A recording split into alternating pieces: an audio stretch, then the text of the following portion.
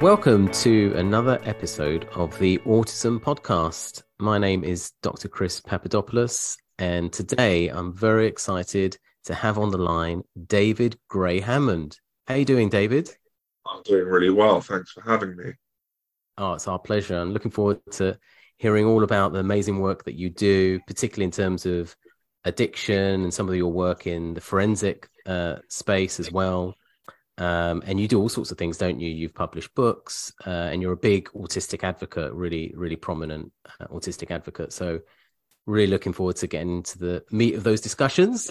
But as always, we've also got on the line our amazing co-host, James Gordon. How are you doing today, James? Hi there. Yep, I'm really looking forward to this one as well. Been looking forward to it for a while. So great. So David, thanks again for coming on. Could you perhaps give our listeners an overview as to, your autism journey and your background, if you can, just to start us off? Yeah, so it really starts, like a lot of us, it started when I was a young child. My mother tried to have me diagnosed autistic when I was really in my early years, sort of 4 or 5 years old. But she was rebuffed at every turn, told that she was an over-anxious parent with too much knowledge of the subject and that she was worrying about nothing, and I was perfectly normal and there was nothing to worry about. And I sort of struggled my way through school, and school was a nightmare, honestly. I think a lot of us say that. Where are you from, David? I'm from Sussex, so at the moment I'm living in the Brighton area, but I grew up in a place called Bognor Regis, which is a very backward sort of town, lots of bigotry and not nice people, really.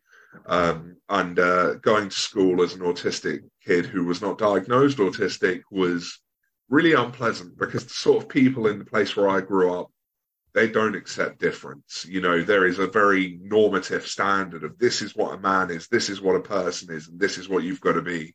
I didn't meet any of those standards, so I was bullied horrifically all throughout school.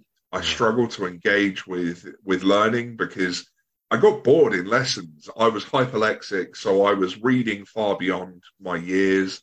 I was beyond my peers academically, and teachers didn't really know what to do with me. So instead, they just left me to get bored and burnt out. And when I was about 15, we had what we thought.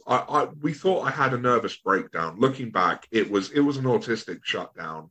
I had just become too overwhelmed with the things in my life. There'd been a lot of trauma at home as well. And I had to stop going to school for 3 months. I sort of got back into the flow of education when I was at college and doing my A-levels. And it was when I got to university studying forensic archaeology that I really, really got into academia, because suddenly it was okay to be academically advanced. No one was going to hold that against me. It was okay to be a nerd, quite frankly. And the problem was, when I was at college, I had started hearing voices. This would later go on to be diagnosed as a schizophrenia spectrum condition alongside being autistic. And because I'd started hearing voices and experiencing paranoia, I'd turned to cannabis and alcohol, because I was terrified of talking to anyone about it. And it was just too much, really. And at university, that drug use carried on, and it developed and got worse. And by the time I finished university, I was addicted to opiates, such as oxycodone and morphine. I was using benzodiazepines, such as Valium, which is, diazepam, things like that. And when I moved back home to live with my mother, I got into what was then a legal high called spice, which is now a Class A drug because they've recognized the harm it does. And for years, I was trying to get a diagnosis. I was trying to sort myself out. And eventually I had this moment where I just decided to get sober. I got sober, and it was about 6 months after that they finally diagnosed me autistic. So we're talking November 2016, I got my autism diagnosis. I looked around, and at the time I thought autism was the reason everything in my life had gone in shambles. I was really full of a lot of internalized ableism. And then I found the autistic community, And I started to actually like who I was through interacting with other autistic people. It saved my life, quite frankly. But I was looking around this community and I was thinking, there's no one here talking about autistic people and addiction. And clearly it's something that happens because it happened to me. So I decided to start writing about it. And the more I wrote about it, the more people wanted me to talk about it, and people started reaching out to me for support. And to sort of summarize the story, I'm now a published author. I do independent advocacy. I do consultancy with professional organizations. I provide training. I have been involved with service commissioners, commissioning services for people experiencing addiction, representing neurodivergent people in talk of public policy around treatment for addiction, things like that. I also recently actually got diagnosed as schizophrenic, which explained the voice hearing. So I've gone from being someone who could not stand who they were to a multiply neurodivergent person who is proud to be who they are and doing their best to be the person that I needed 10 years ago. And in all honesty, I owe that to the autistic community, because without this community, I wouldn't be here today. Wow, that is absolutely amazing. What an amazing story of sort of resilience and hope, I suppose, because it sounds to me that you really had it up against you, really. I mean, you didn't get that diagnosis when you were a child, unfortunately. I think that probably would have helped. You lived in a town that was particularly stigmatizing and not very understanding. So you had a lot of pushback and probably a lot of rejection, probably in subtle ways as well as obvious ways, I'm guessing. And schooling wasn't appropriate because I suppose you wouldn't have had the right type of support or insight that you needed. So schooling wasn't good, and you were bullied. So, I mean, it's one thing after another. Then, of course, you had the episode, of hearing the voices and then getting into substances as a means of coping, was it? Presumably? Yeah. So, I mean, you really have had, you've had a really tough run of it. It sounds like, David, but I mean, the beautiful thing, isn't it, that of your story, at least to me, is that look at you today. I mean, it's unbelievable. You are an inspiration to so many. You have these books that we'll talk about a little bit later on. You do so much work on an individual level, but also on a service level and then a national level. So you're actually influencing policy, aren't you, in these spaces? Right. And that, I mean, how amazing is that, isn't it? And it's all not all because of, but I mean, a big push towards that to enable it was the autistic community, which is something we talk about a lot. I know James is a really, James is very, a strong proponent of the importance of the autistic community. I mean, we all are, but I know, James, you talk about it a lot. And I think your story is evidence of its power, isn't it? There's so much power in the people, isn't it? But you just got to find the people. You've got to find the community. It's not necessarily easy either, but these days it's easier than what it used to be, I guess. And that's what we're trying to do, right, David? I mean, our charity, the London Autism Group charity, is trying to help with that, and your work is trying to help with that, so that the next David Gray-Hammond can find the support earlier. And the community earlier, isn't it? Yeah. I mean, ultimately, I look forward to the day I can hand the reins over to the next David Gray-Hammond, because, I don't do this because I want to be at the forefront of it forever. I do this because I'm hoping it's people moving in that direction, Yeah, absolutely amazing. And you're a father as well, right?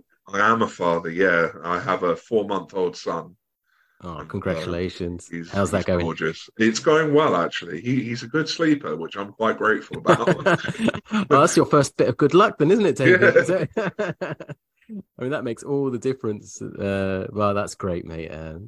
So congrats on that front. So you were diagnosed in the year 2016. So you were around the age of... I was 26. 26, yeah. I mean, that is a reasonably late diagnosis, isn't it? I mean, I know people go on to unfortunately have longer waits for their diagnosis or awareness that they're potentially autistic and begin their journey. But even that at that age is much later than it would have been had your mum got the right kind of support. Why did your mum think you were autistic? What was it she was picking up on? She picked up on things like I basically never slept, apparently. At all, just not at all. I was awake constantly. I didn't interact with my peers in the sort of typical way. It wasn't that I was antisocial, but I much preferred sort of parallel play to interactive play. My mum talks about the fact that as a child, I was like, I could read books far beyond my age and quote entire chapters word for word. And yeah, I think it was just a number of these things sort of coming together, sort of saying, this is not a neurotypical child. And my mum, who at the time, she's a priest now, actually, that's a whole other story. My mum at the time was working in a sort of a play inclusion coordination. So she was working on inclusion teams to sort of help uplift kids like me. So she had a lot of working knowledge around the subject. But it was because of that working knowledge that they told her she was over anxious. Wow. And that she must be imagining it because she worked in that field, when actually that wasn't the case at all. That's really, really sad. That's really, really poor. And again, we at the charity hear so many similar, I mean, every story is different, but similar stories in the sense of, the initial point of contact with professionals being much more sort of resistant and difficult than it should have been, and missed opportunities. I mean, it happens over and over and over again. And I really do think that there's so much work to be done with the professionals in terms of their understanding and their compassion and their approach. I mean, to just simply assume that your mum was being, difficult, is just too much of a leap of judgment, really, without any clear, solid evidence. So it's poor, really, really poor. But I suspect that this is the kind of thing that's happening quite frequently, unfortunately. Far too frequently, in my experience. Yeah. James, what do you think about the autistic community element? Isn't it fantastic that really saved David, it sounds like? Yeah, absolutely. And we've worked in a number of ways with you, David. As you know, as you said, you are at the forefront of changing the professional narrative on autism, and also the social narrative as a result of that. I want to go back briefly. You mentioned internalized ableism when you were speaking. Maybe we could go into what that actually means for our listeners. Yeah, I mean, I'd be happy to discuss that. I mean, when we think about ableism, it arises from those sort of neuronormative attitudes, the idea that there is a correct way of being, embodying yourself, behaving, and so ableism is discrimination against people who don't fit those neuronormative standards. It's, if you see someone who is behaving differently, it's discriminating against them on the basis of disability. And when we grow up in environments that we're surrounded by ableism, we start to internalize that discrimination, and we turn it on ourselves. So when I talk about internalized ableism, I was taking on board the discrimination that I experienced for being neurodivergent and disabled, and I was turning that on myself, and I was believing the things that were said, and I was really, it's kind of like, to put it simply, I was beating myself up for being myself. Yeah, I've done, because I'm my day job is university academic, right? So I do teaching, and I also do some research on autism stigma, and I've done some work on internalized stigma among parents of autistic children, right? And what we found is that when parents internalize stigma, this is the biggest poison for their mental health compared to any other type of stigma that they experience. Of course, experiencing social stigma is bad. Of course, if you're getting negative messages and rejection and getting pushback, of course that's bad. But it's even worse when you actually agree with it and you begin to beat yourself up, as you said, I mean, that is just pure poison for your mental health. When did that happen to you, David? When did you start experiencing internalized stigma or internalized ableism? Probably when I was in junior school. I would say, because I started being bullied when I was in about year 3. That was when the kids really started to notice I was different. And I very rapidly started to hold myself responsible for that bullying. I believed that I must deserve the way I was being treated for being different. I even had teachers saying, when my mum tried to talk about the bullying, they would say things like, well, David's not a typical boy. What do you expect? Because I was into dancing. In fact, I very nearly became a professional dancer. I was very into dancing. I played the trumpet. I was academically ahead of my peers. I wasn't interested in team sports. And teachers literally said to my mom, well, if David acted more like a typical little boy, he'd get bullied less. And they used that to escape from doing anything about the bullying. So I turned it all on myself and started to think, well, if even these grown-ups think that, then it must be something wrong with me. That just winds me up, David. My blood pressure is getting higher here. I can tell if my blood pressure monitor would be off the roof right now. I mean, that is really upsetting. And you need people like yourself in those kinds of situations. Need heroes. Do you know what I mean? You need people to interject and break the cycle. Do you know what I mean? If you can't do it because you're a child or your parents can't do it for whatever reason, a teacher can be the savior. The teacher can be the one that says, no, it's nothing. It's not about your child. It's about the terrible culture within the school or the terrible culture within the community, and reassure the child and protect the child as much as they can, not to add additional difficulties, or additional blame. At some point the child needs a proper advocate, and it's really sad and disappointing that you didn't get that. But I think, and I worry that your story is quite prevalent even today, honestly speaking. I think it probably is. And this is why I qualified as an independent advocate, because I feel very strongly, not that I need to save people, but it gives me the opportunity to empower people to use their own voices in these scenarios. I can learn about how the systems work so that I can teach people how to take a system that is designed to work against them and use it to their advantage. That's amazing. Wow.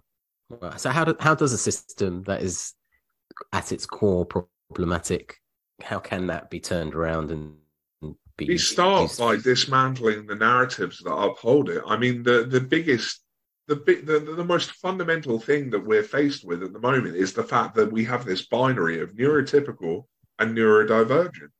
Now, obviously, everyone in the world has a different brain. Neurotypicality is essentially a performance, and the people who can perform to those neuronormative standards we call neurotypical. But anyone who can't, outside of that, we require them to go off and get diagnoses, to access support, get accommodations. Fundamentally, what needs to change is we need to accept that everyone needs help somewhere, and we shouldn't be medicalizing someone's struggles just because they're a little different to what we expect from normality. Yeah, it's about celebrating individuality, right? And fundamentally, we are a diverse species.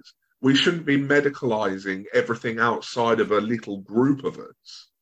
But why is that? Why do you think we are in that medicalized binary world? I mean, I think really, and I talk about this in my books, we live in a sort of capitalist neoliberalist society where we are pushed to be productive members of the workforce who, exist to drive up profits and produce new things. And it's constant push to do more, buy more. And those of us who don't perform well to the standards that fit into that system, it's easier to say we're ill and discredit us than it is to actually say, well, maybe the system needs to change. Maybe we need a system that works for everyone. And, the problem is the systems that we living at the moment, a very small number of people have a great deal of privilege over the rest of us. And when we threaten that small group's privilege by, upsetting the status quo, that's when we get pathologized. So it's a tool, essentially, to maintain order that is designed to benefit particular people or systems and push back against, those kinds of external threats to that system. Is that what you're saying? It's all part of that kind of game. Yeah, Western culture especially has this big sort of consumerist, industrialist approach to everything. And it doesn't want to give us the accommodations because the accommodations might mean an initial big cost to actually help us into the workforce. If you think about it, autistic people, I think the latest statistics said that only 22% of us are in employment of any sort. And when you think, well, actually, if they were willing to sacrifice some profit for a couple of years and make the workplace accessible, there could be a lot more of us in work. Yeah, and that could actually benefit consumerism in a way. And it's ironically, because there's so much strength within that workforce that isn't being tapped into. Yeah, but the problem is that it does mean really changing the wider world's outlook on not even just autistic people, but neurodivergent people on the whole. Yeah. I think it sounds to me like on the broadest level, it comes down to the fact that society, Western society in particular, is just fixated on this model of consumerism, as you correctly described it, as opposed to self-improvement and internally examining what's best for everyone. It's just this sort of, I suppose it's this default, isn't it, that we're so, the society has just been so used to for so long and has got us where we are, for better or worse. Yeah. And that many people benefit from in this system, the powerful people. So it is a big social issue that spills into into so many different ways, including all the way down to, ableism and individual autistic discrimination. So I totally agree. It's fascinating. What's your view of it, James? Yeah, so in regards to what you're saying, David, about these big social problems, when we started the charity, I was thinking about a lot of these things and did what they call a theory of change, which is like a massive detailed diagram about all these long-term goals that we would have.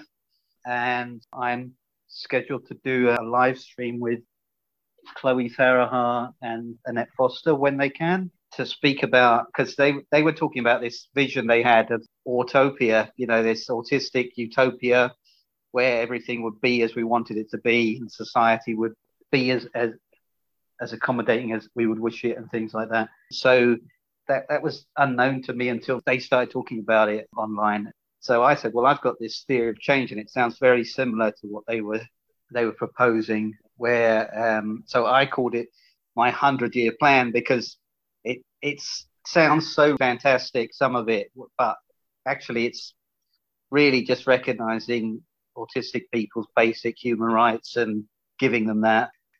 Well, when you look at it, it feels like it's going to take a long time anyway to change attitudes and to get the people in power to actually do something about it.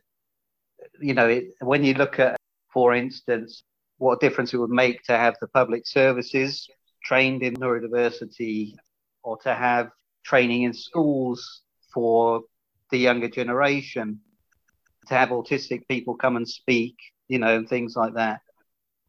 What impact that might have on bullying and attitudes in the young and as they're growing up, and when we see the failings in the workplace, from the police force to the NHS and everything like that. And it's taken terrible things even to have a basic training in the NHS that people have had to die before something is done about that. They didn't even have any training on autism in the whole NHS, and until people like Paula McGowan have had to campaign because their son died tragically. So when you put it all into one kind of big diagram. It seems totally unrealistic, but it's just what eventually needs to happen. Our charity's only been around for a couple of years, but when we formed the charity, because for a couple of years before that, we had a Facebook group. We were constantly exposed to the autistic community and families, and we saw the same problems coming up over and over again. We went to people like the National Autistic Society and the big charities, and we weren't getting the response that was needed, and so we decided that a different kind of charity was needed. I think the point that you made, James, if I may, about, things always seem to change only when a disaster happens. Do you know what I mean? It unfortunately took Oliver McGowan's tragic passing for the NHS workforce training to move forwards, and I'm also talking about, I suppose, since we're discussing social structures and social issues on a broad scale, I'm also fed up of that culture. It shouldn't take a disaster or tragedy to push our society forwards, and I think that's something else that we would benefit from. And I think as a society, we would be so much better off if, again, we had this default position of internally examining what's best for everyone, being critical about what's best, as opposed to keep the default going, because, we're progressing in terms of consumerism, right, David? And let's just keep going until something bad happens. It's all so messy, isn't it? And it's just not the right way, I think. I refer to it as crisis-driven intervention. Yeah, that's a good way of putting it. Yeah, crisis-driven intervention, or you could put the word tragedy in there as well, isn't it? Yeah. I suppose it kind of reminds me of the airline industry. It always takes an accident before the airlines improve their policies and whatnot. Maybe we should do something about stopping the planes falling out of the sky in the first place. Exactly right. So there's a lot of progress to be done, hence why your theory of change vision, James, is so important, isn't it? You do have to sort of have a progressive, forward-thinking outlook and plan that isn't responsive to crisis or tragedy, but is actually moving forwards in a sort of progressive way without the tragedies. And when I first looked at your plan, James, I thought, oh my goodness, 100 years. This is too much, 100. But actually, when you think about it, 100 years is actually maybe not enough time the way things are going. It's actually probably going to be longer, given all of the resistance we've got to push through and all the barriers that we've got ahead of us. But it's nice to be ambitious, right? If it takes 100 years, then I'll be happy with that, actually. So the other thing I wanted to talk about, David, was I wanted to talk a little bit more about your work in the addiction and substance misuse space, because it does seem to me that you are one of the few people that does have expertise and is working on the ground, at the very least, in this arena of autism and substance misuse. And obviously you've got your own lived experience with substance misuse, and I suppose that's what's initially driven your interest in this world. I mean, could you tell us a little bit more about your work and your journey in this domain? Yeah, so I mean, I do a lot of sort of mentoring work, where my mentoring work, it's not like therapy or counseling, and obviously I'm not a doctor, but the way my mentoring works is I draw on my professional experience of the systems in place for substance misuse and my personal experience of what it's like to experience substance addiction. And I try to empower people to set boundaries in their life, to identify what their needs are, what their strengths, their struggles are as an autistic person, so that they can put those boundaries in place, and that helps them to reduce their need to self-medicate, which is fundamentally what addiction usually is, in my experience. It's self-medication. No one wakes up one day and goes, you know what? I feel like getting a heroin addiction today. Like that. That's just not how it works. So I do that a lot as my mentoring work.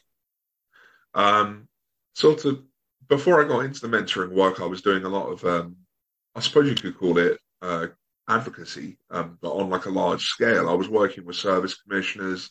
I was sitting in drug-related death meetings. I sat on a board to pick Brighton and Hove's substance misuse service provider.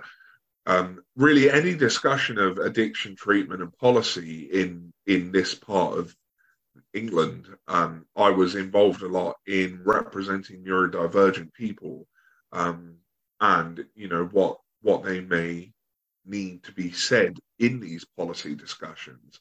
I will say it's an uphill battle because so many people go, well, I don't see why they need special treatment, or or just fundamentally not understand why we might need things done differently.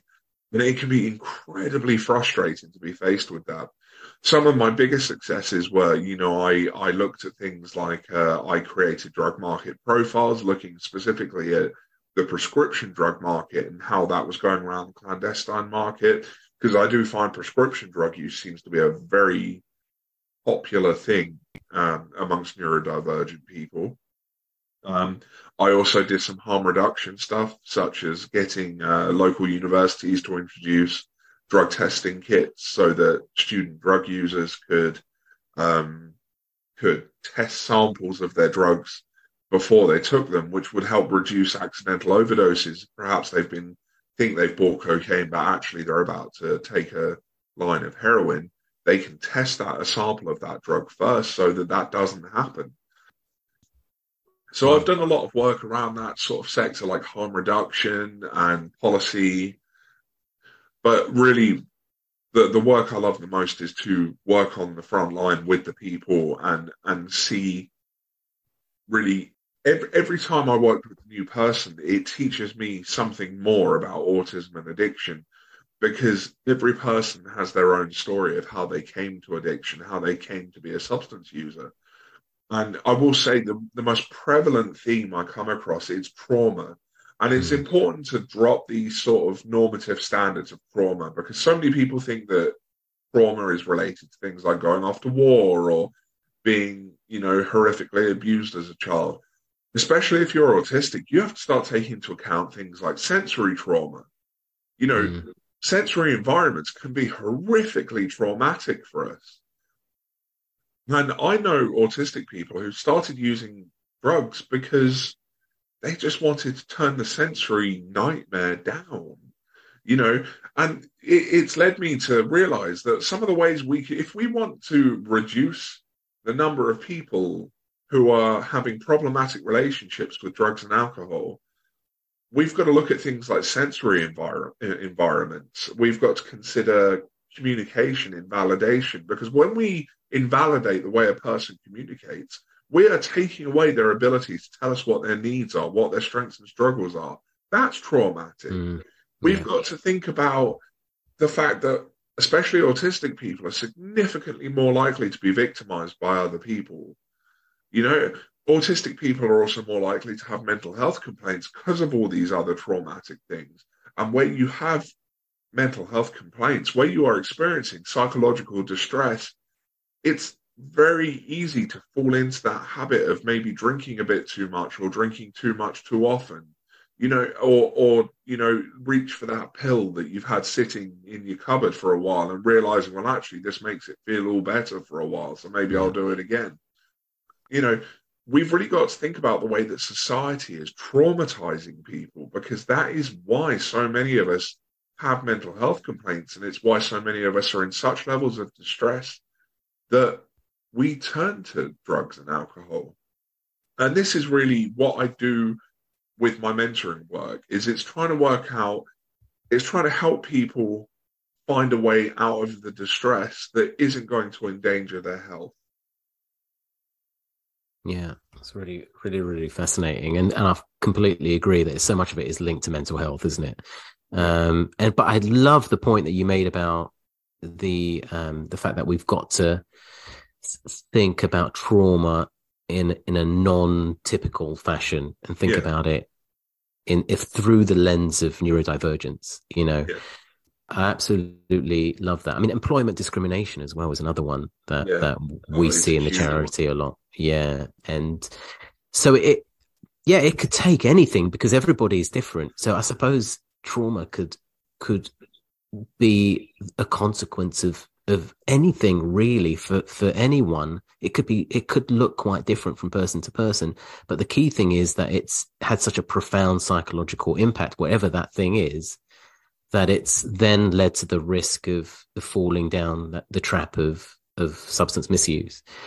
So, yeah, I mean, what with your experiences, David, have you got any sort of views or feelings even on whether or not substance misuse is particularly prevalent among autistic people, or is there? Or even within the autistic population, are there certain kind of subsets of people that you've seen that are particularly more vulnerable to it? Perhaps certain age groups? Is it more prevalent among males than females? Or have you seen any kind of patterns like that? I mean, interestingly, I'd start by saying there was some research done by the University of Cambridge in 2021.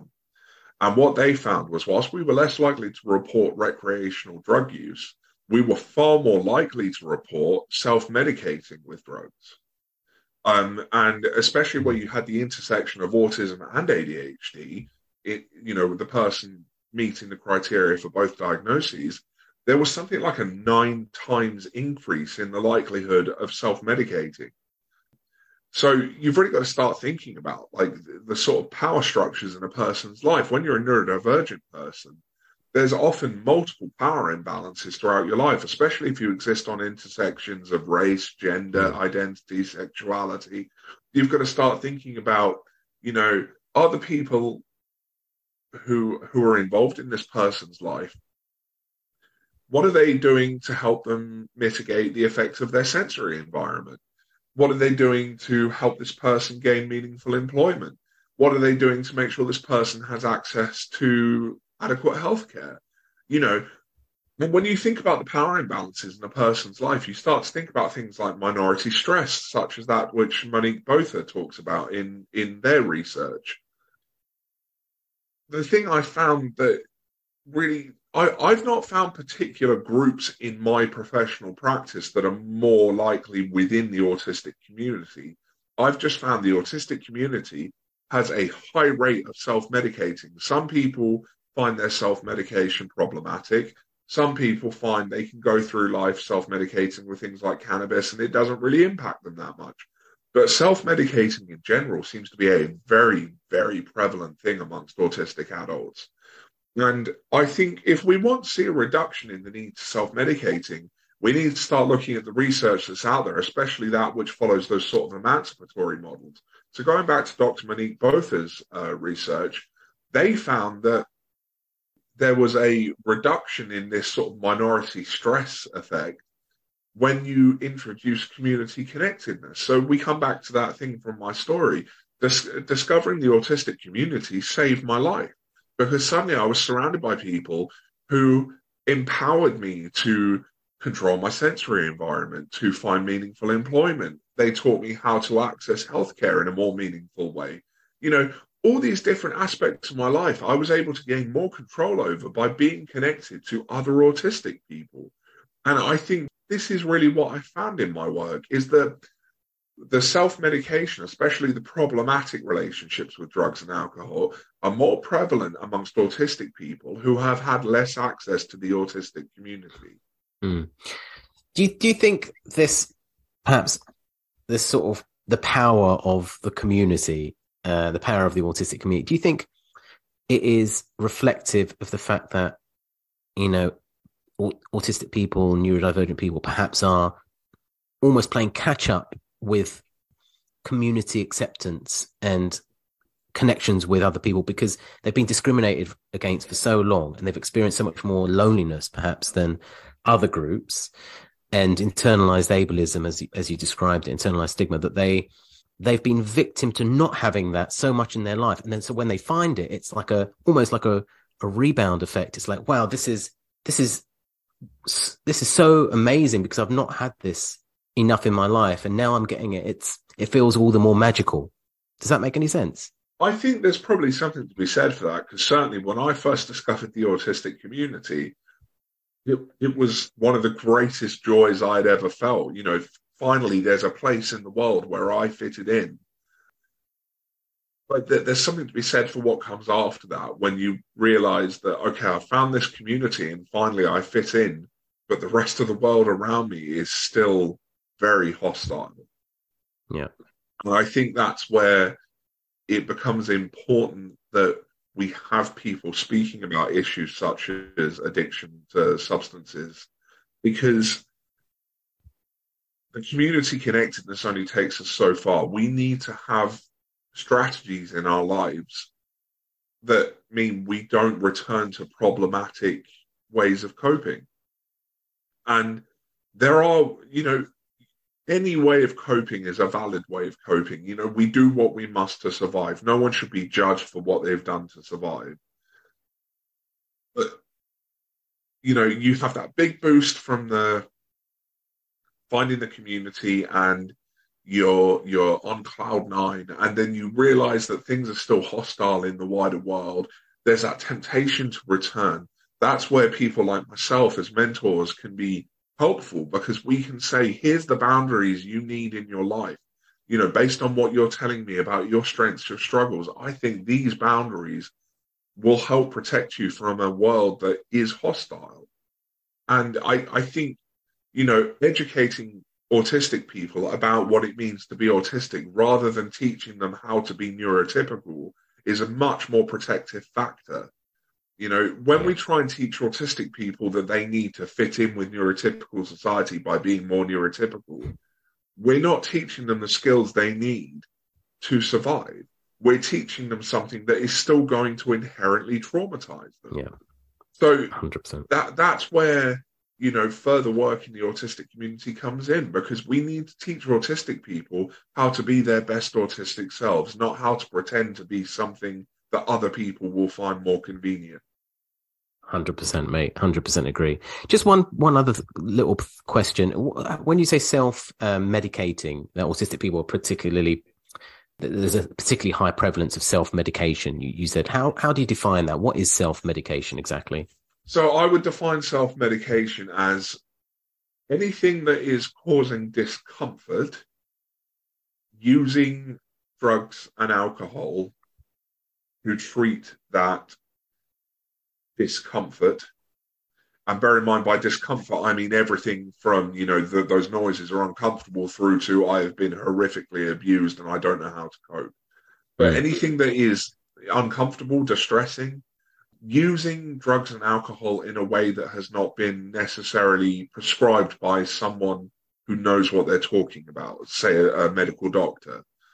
So, for example, it could be anything from smoking cannabis in order to cope with a loud environment, or having a drink in a nightclub because you can't cope with the environment of a nightclub, through to using heroin because, for example, you know, I was addicted to morphine and oxycodone, but largely because I could not cope with my psychotic features. So really, it's kind of playing doctor for yourself, you know. I'm not saying all self-medication is bad. You know, like I said, I know people who use cannabis medicinally without a prescription, and it doesn't do any harm in their lives, you know. And you know what? Fair play to them. That's fine.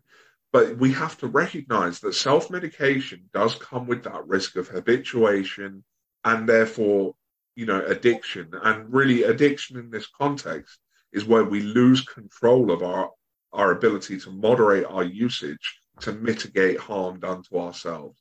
And that's where self-medication becomes dangerous, is where we can't regulate our usage anymore in a way that protects us from not just physical harm, but social harms, emotional harms, you know, financial harm, you know. And there is a wider conversation also to be had about the fact that there are criminal gangs who will take advantage, especially of autistic people who are involved in drug use.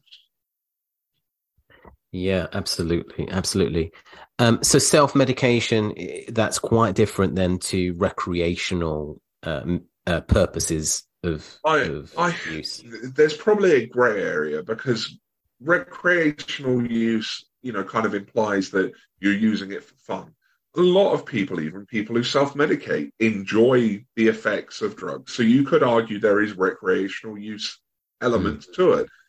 But when I think of recreational drug use, I think of, for example, the person who might smoke a joint at a party or enjoy a drink with a few friends or maybe take an ecstasy pill at a rave, but then not really use it at all in the wider sense. Often, when I'm talking about self medication, I'm talking about people who use substances regularly in order to cope with something that yeah, would otherwise not be easy to cope with. gotcha. Yeah. Okay. Yeah. Yeah.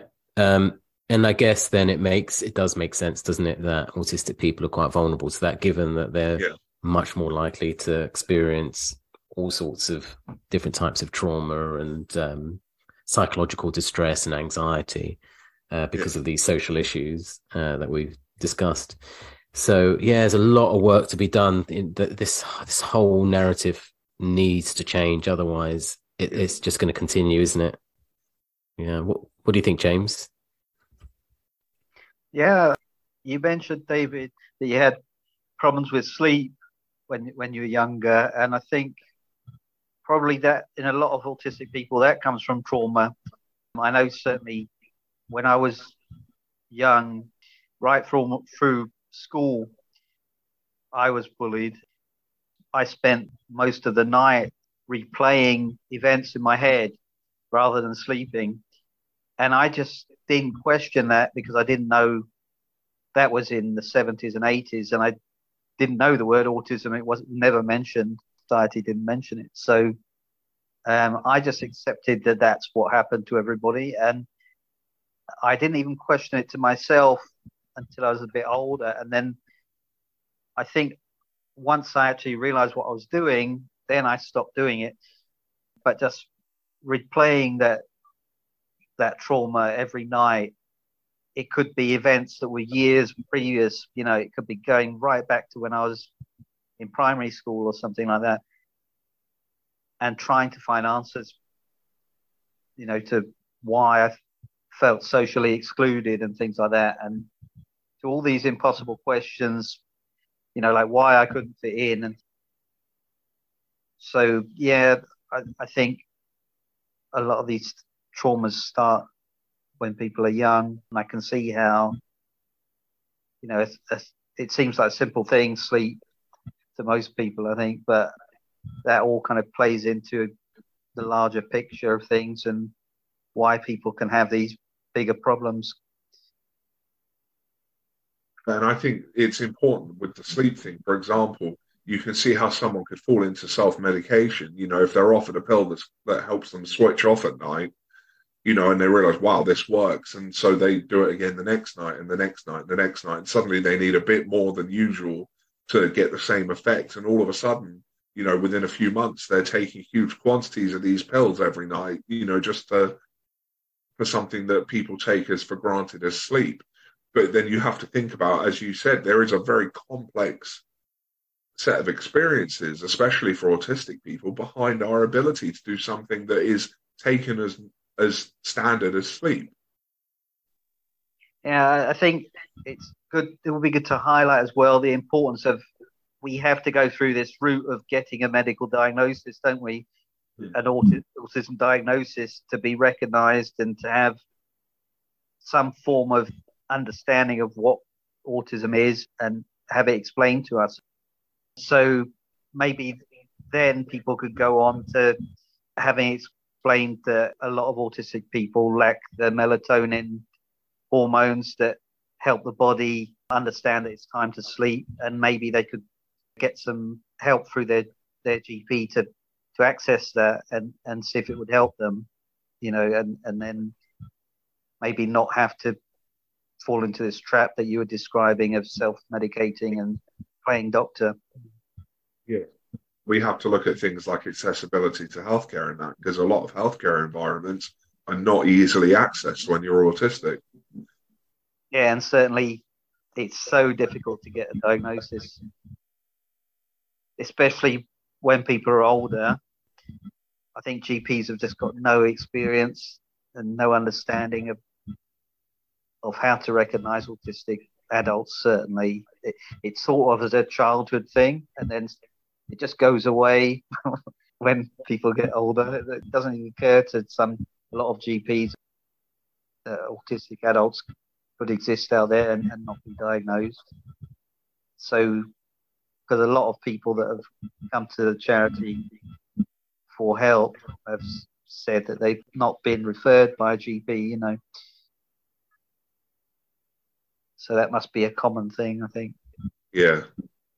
And then it makes their problems worse, having to wait these long years and years to try and get a diagnosis and having to fight for it. It's just a massive problem. A lot of these points that you're making, James, I think sort of connect with some of the articles or blogs, as you might call them, on your particular webpage, right, David? So you've got this website called emergentdivergence.com, and this is where you post various blogs, and they blogs about your particular kind of musings or your perspectives on particular so things, there's right? sort of a combination of my personal experiences, my professional experiences, my academic interests. Recently there's a lot of stuff on neuroqueer theory in there because I've kind of got on a bit of a thing about reclaiming neurofuturism from the tech geeks. My blog broadly these days looks at sort of like the structures in society and how they contribute to some of the negative outcomes we have a tendency of seeing, such as addiction and mental health concerns. Specifically, I do co-author a blog series on that website called Creating Autistic Suffering that looks at some of the reasons for negative outcomes in the lives of autistic people. And I co-author that with Tanya Adkin. And, we draw on a lot of academic research and things like the law, the research, various codes of practice, and how they all interact to make hostile environments for autistic people. Oh, it's so great. I really recommend everybody take a look at David's website, emergentdivergence.com. Why did you call it Emergent Divergence, David? It was kind of an inside joke with myself because obviously, as I said, I got diagnosed 6 months after achieving sobriety. And the professionals at the time kind of acted like my neurodivergence had just emerged out of nowhere. So I called it Emergent Divergence. All right. But yeah, it was really kind of me ribbing at the professionals who had ignored my very obvious autisticness for over 2 decades. Oh, I love that. And I see also that you have, and you've also mentioned the books that you've got. So you've got 2 books, right? One of them being a treatise on chaos, embracing the chaotic self and the art of neuroqueering. And that was published in January 23. Is that right? It was, yeah. That's a very short book. It's only about 40 pages long. It's more of a chat book, and it explores some of my own experiences with neuroqueer theory and how I engage in neuroqueering. Which neuroqueer theory sort of evolves out of queer theory. It's the idea that we have, neuronormative standards, this one correct way of thinking, being, acting. Neuroqueering is subverting those expectations. So it is going against the grain. It's breaking free of the status quo.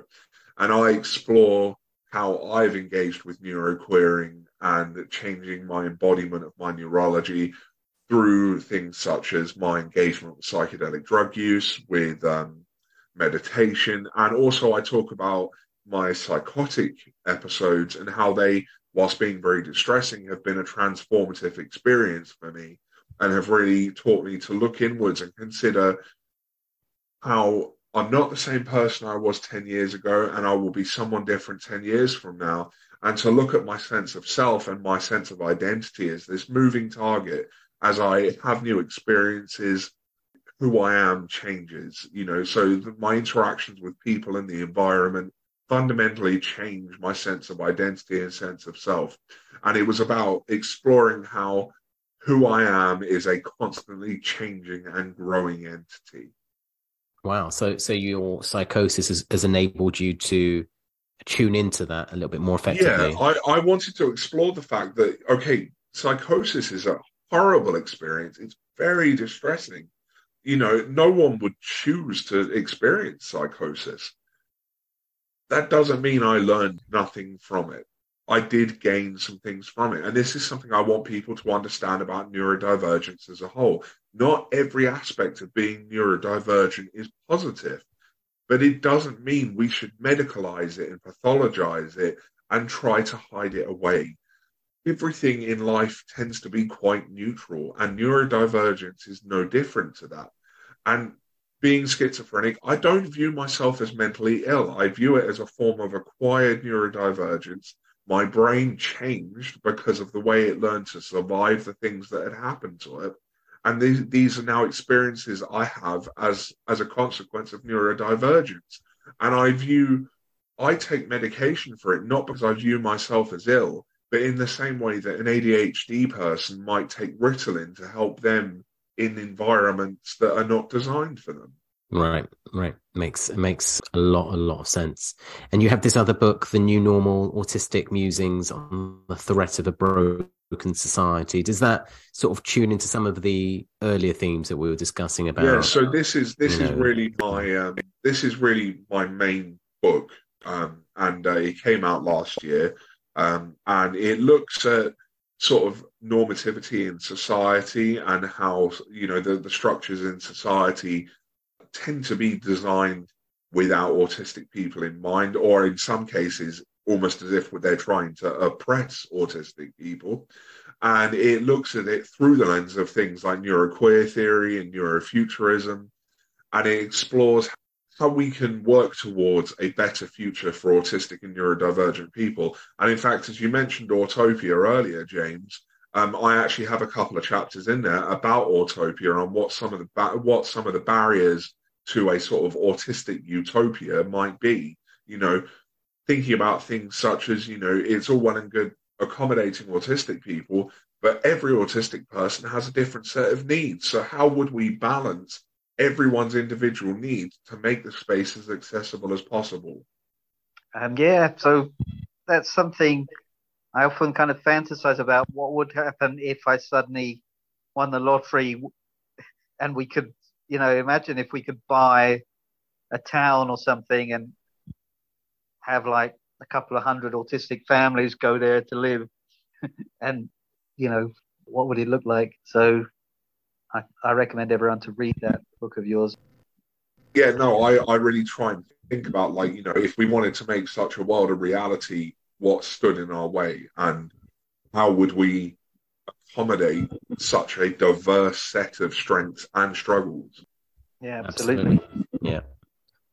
Okay, so please, if you're listening to this, do take a look at those two books, The New Normal and The Treatise of Chaos by David, and tune into his podcast as well, right? David, do you want to mention your podcast? Yeah, so I have I co-host one podcast for Academy, which is the Especially Interesting podcast. Basically, we invite autistic guests on to info dump about their special interests. We've had all sorts of guests. We had a forensic psychologist who did a psychological analysis of the Resident Evil series. We had the great-granddaughter of the man who was the last at the wheel when Titanic struck the iceberg.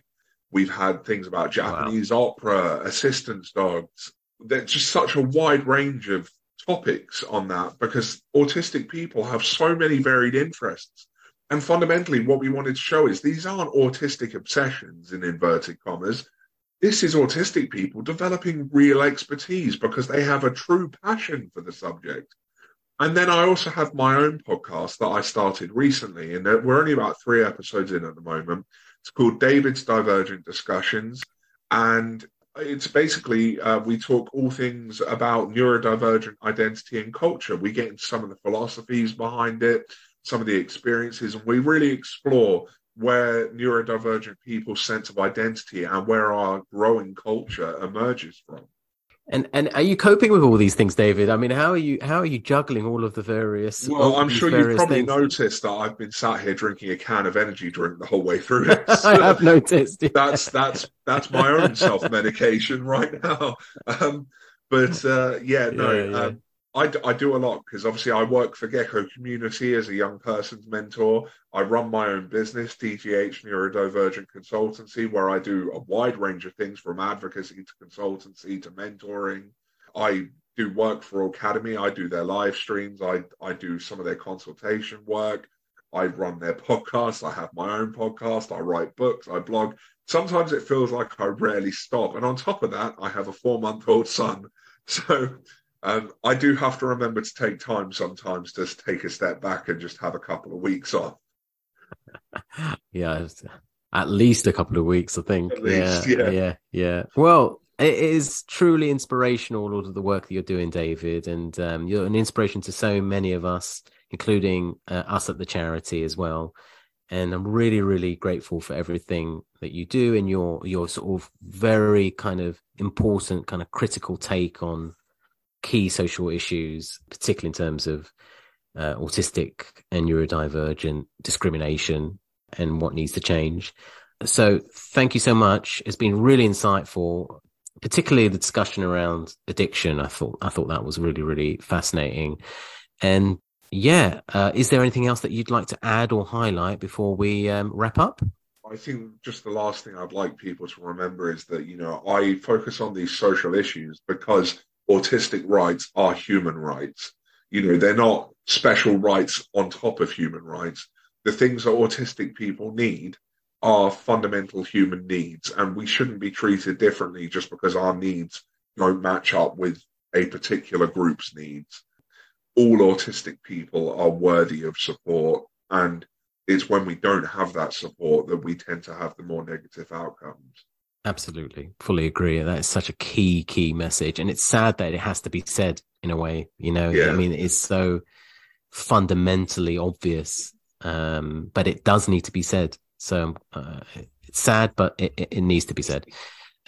James, is there anything else that you'd like to highlight before we wrap up? Just to say thank you, David, for sharing all your wisdom with us. And I really look forward to working with you soon on some of these issues, hopefully. Look forward to it too. So thanks very much, David, for coming on the podcast. Take care. All the best with your son and all the parenting and the sleep. I hope it stays in the way that you've got it at the moment and getting some decent sleep. Yeah, I wish you luck. All right, David. Well, thanks again and take care. All the best. Thank you. Take care, everyone.